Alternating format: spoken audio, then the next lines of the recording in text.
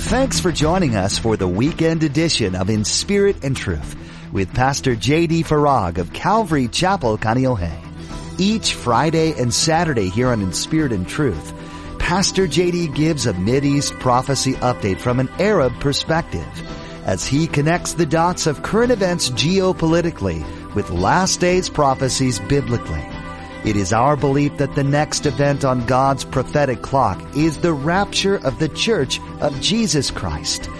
It is our hope that these Bible prophecy updates will not only ready you and steady you for His return, but that they will also encourage you to share the gospel with others in order that the rapture will not be as a thief in the night. The most recent funding bill that was passed by our government included a significant amount of money to Planned Parenthood. Why would President Donald Trump support Planned Parenthood? The murder of the unborn is not something that the Lord takes lightly. Pastor J.D. continues to uncover more relevant topics that we're facing in these last days. Now, don't forget to stay with us after today's prophecy update to learn how you can become a Facebook friend or watch the weekly prophecy update on YouTube.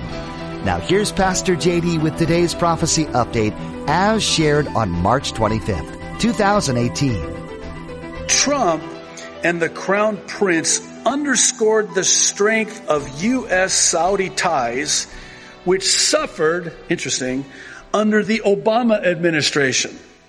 Saudi Arabia, a decades-long U.S. ally, felt neglected by President Barack Obama's pursuit of a 2015 nuclear deal with Iran, Riyadh's regional rival. It's important to remember that Iran are Shiite Muslims and Saudi Arabia are Sunni Muslims. And oh, by the way, Saudi Arabia is home to Mecca and Medina, which are the two holiest sites. They say that the Dome of the Rock in Jerusalem is the third most holy site to Islam. There's only one problem with that, and we've talked about that.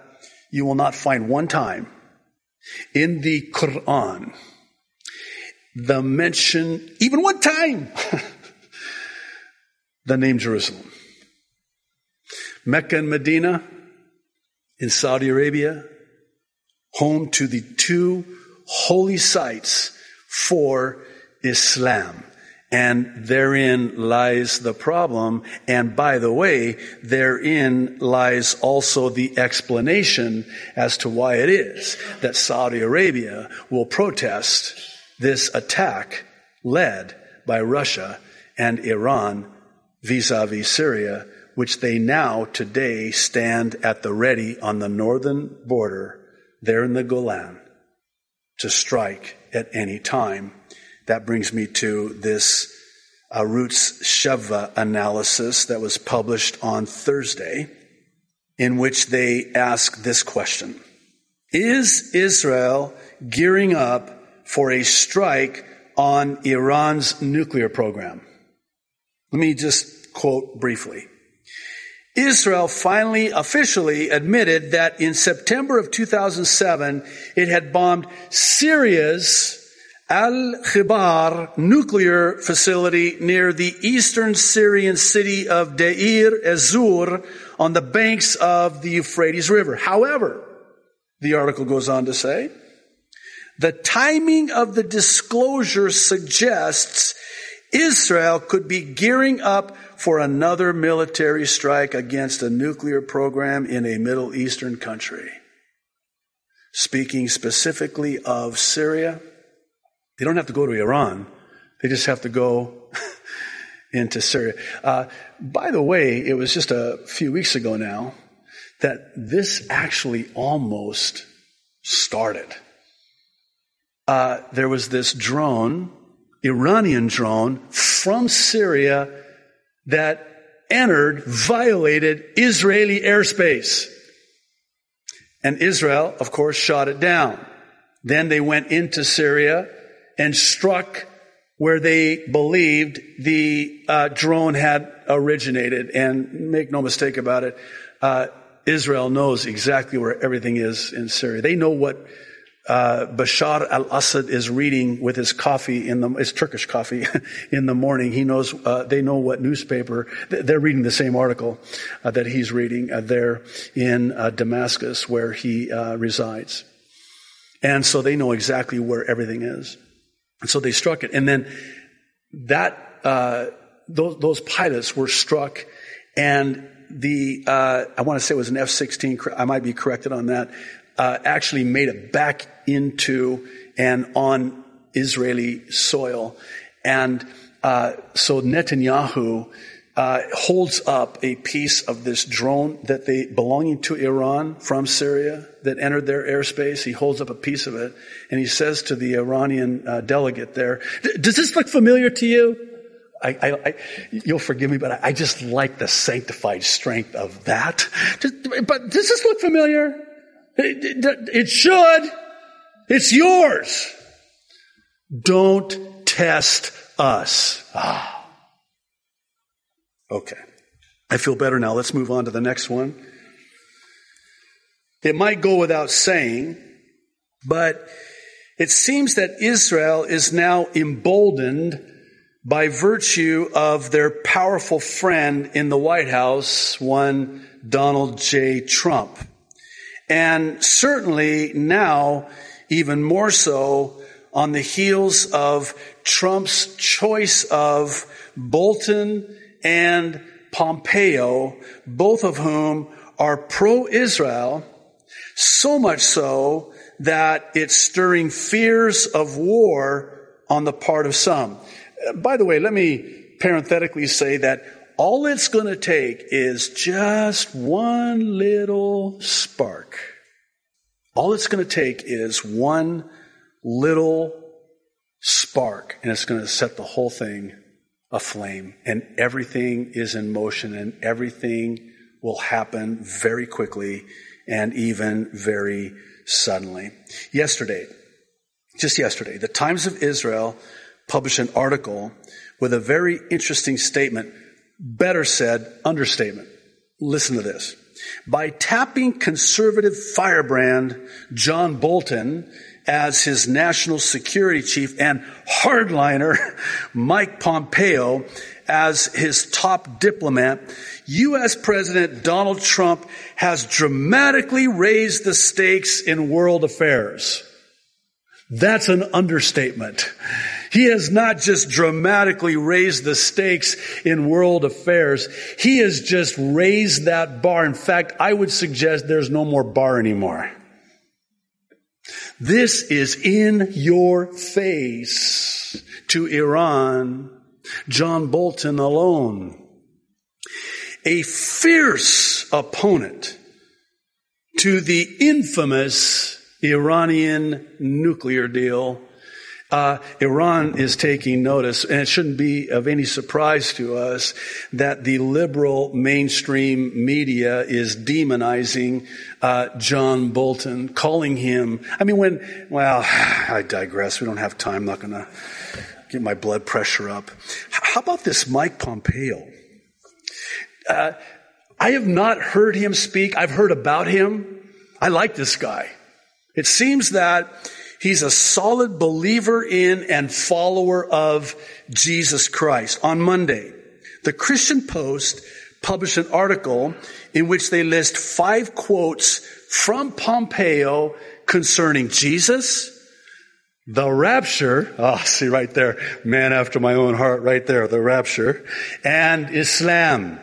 Quoting the Post, CIA Director Mike Pompeo, nominated by President Trump to succeed fired Secretary of State Rex Tillerson, who, by the way, was favorable towards the Iranian nuclear deal. See how everything is kind of intersecting and tying in together, working in concert one with the other?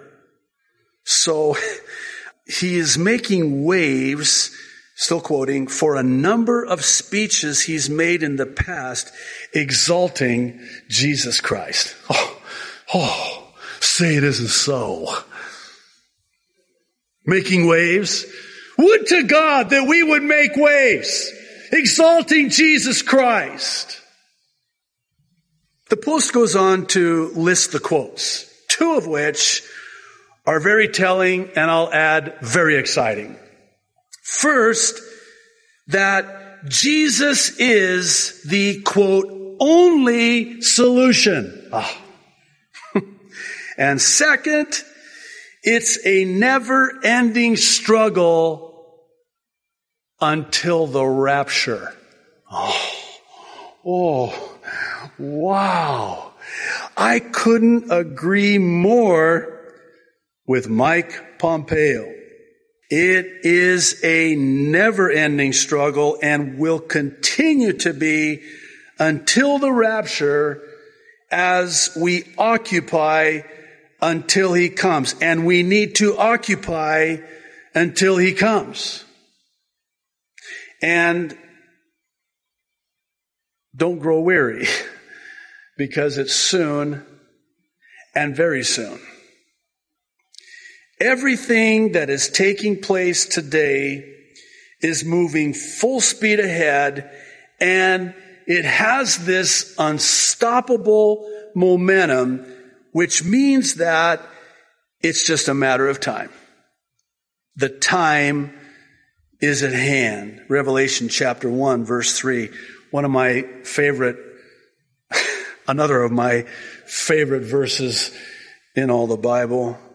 Jesus is speaking, John is writing.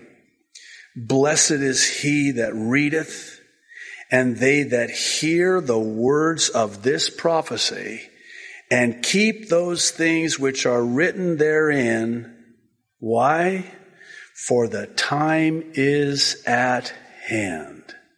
By the way, the only book in the entirety of the Bible, of all 66 books of the Bible, that promises a blessing to those who read it, hear it, and take it to heart. And isn't it interesting that it's the one book that Christians are afraid of? I think Satan has succeeded in robbing Christians. He's a thief. He seeks to steal, kill, and destroy. And certainly he has been met with a measure of success in stealing the blessing that is ours from the only book in the Bible that promises a blessing. Well, Revelation chapter 22, it's like a bookend with chapter 1, verse 3. On the book of Revelation, Jesus again speaking. And he saith unto me, seal not the sayings of the prophecy of this book. Why? For the time is at hand. The Apostle Peter in his first epistle, chapter 4, verse 7, says, but the end of all things is at hand. Be ye therefore sober and watch unto prayer. In other words, be watching. I want to close, as we always close, by giving you an opportunity, if you've never called upon the name of the Lord to be saved, to do so today. Today is the day of salvation while there's still time.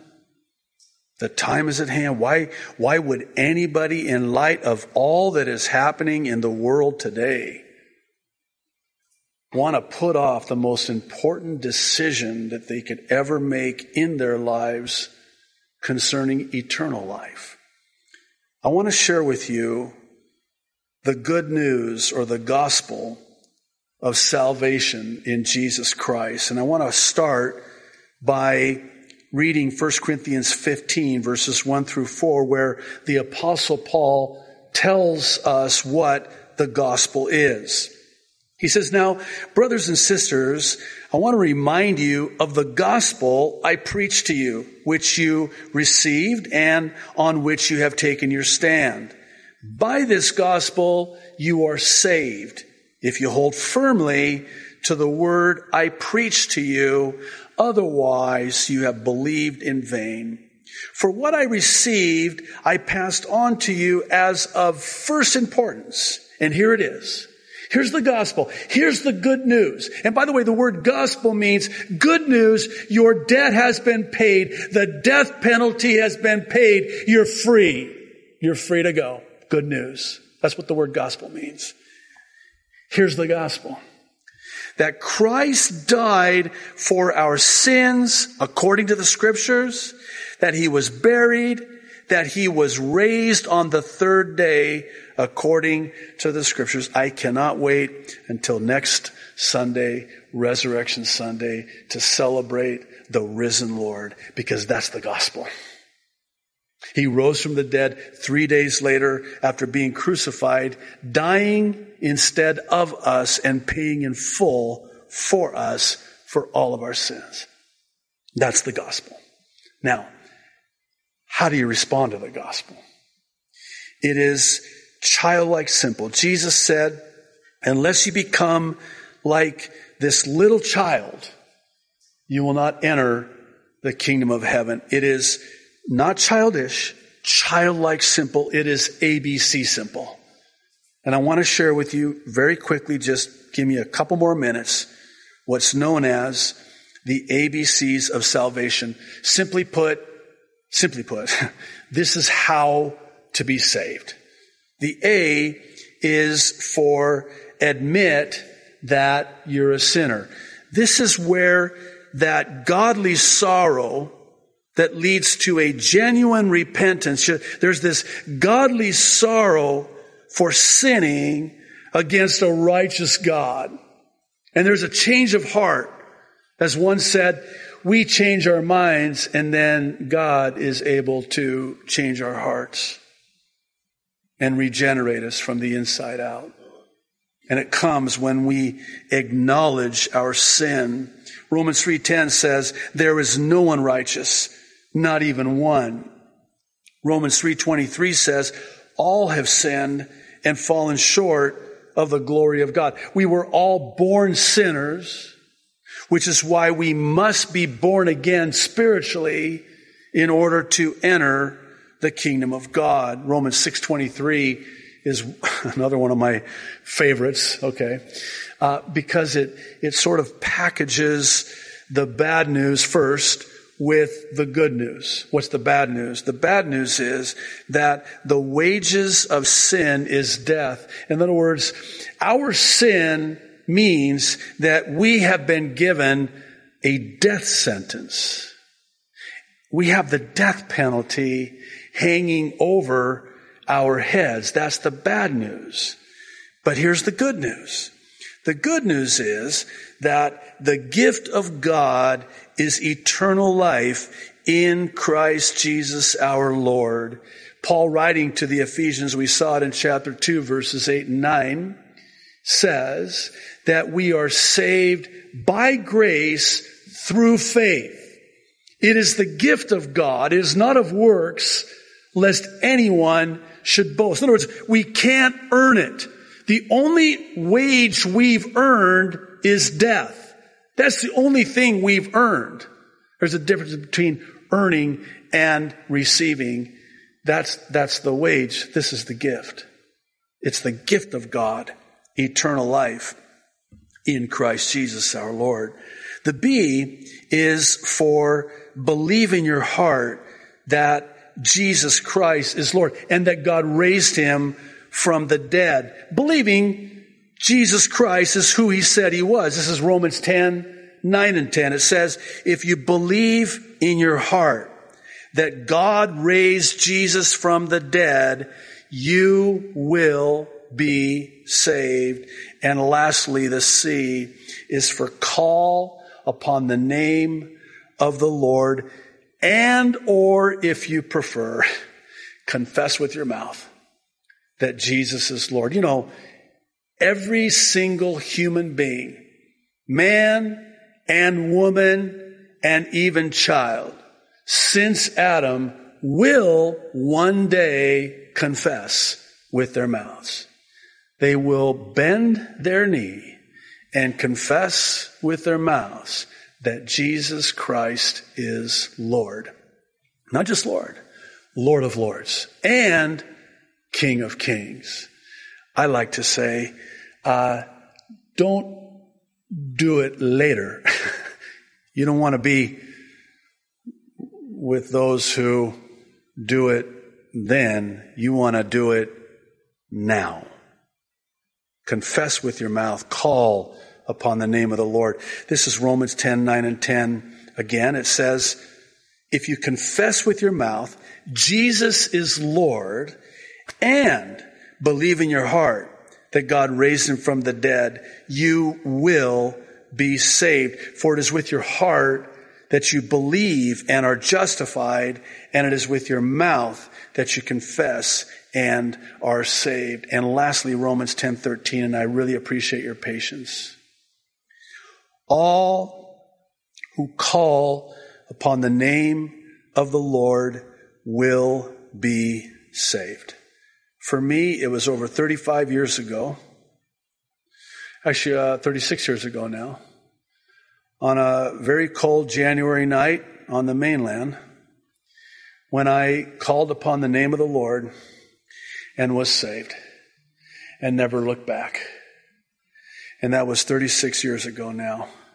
Maybe that's what the Lord has for you today. If you're watching online, I implore you, today is the day of your salvation. Father in heaven, I thank you so much for Bible prophecy, and I thank you so much, Lord, that you gave us with great detail in your word a description of what the world was going to look like at the time of the end before your return.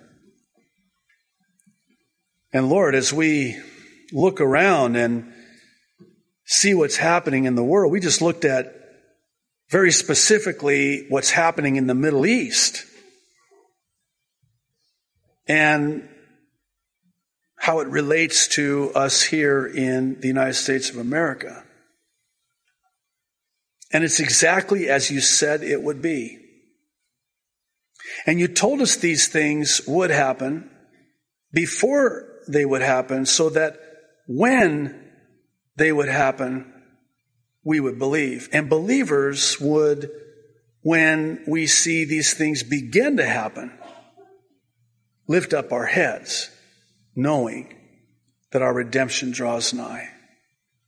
Lord, I pray for anyone who is here today or watching this online that has never called upon you to be saved. I pray that today they would put their trust in you, call upon you, believing in you, and be saved. And for those of us who are and have been walking with you for some of us many years, Lord, I just pray that this would be an encouragement for us.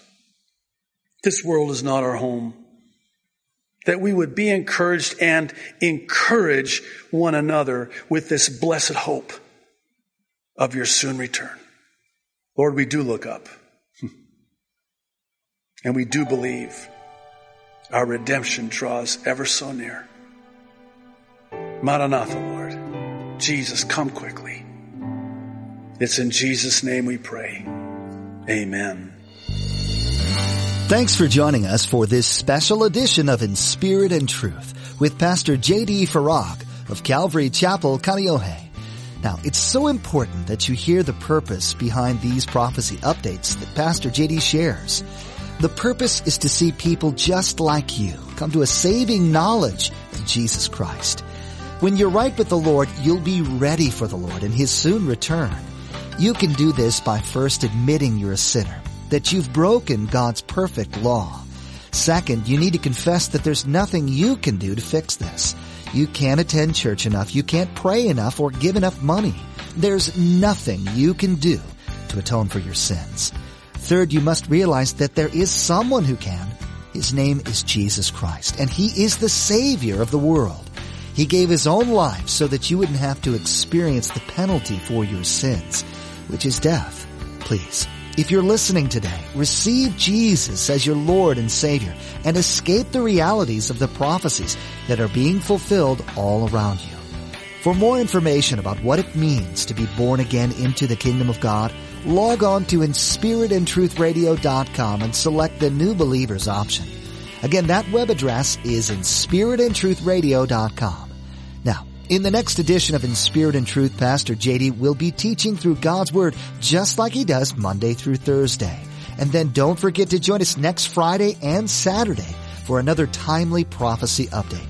Until then, may God bless you and keep you in his love.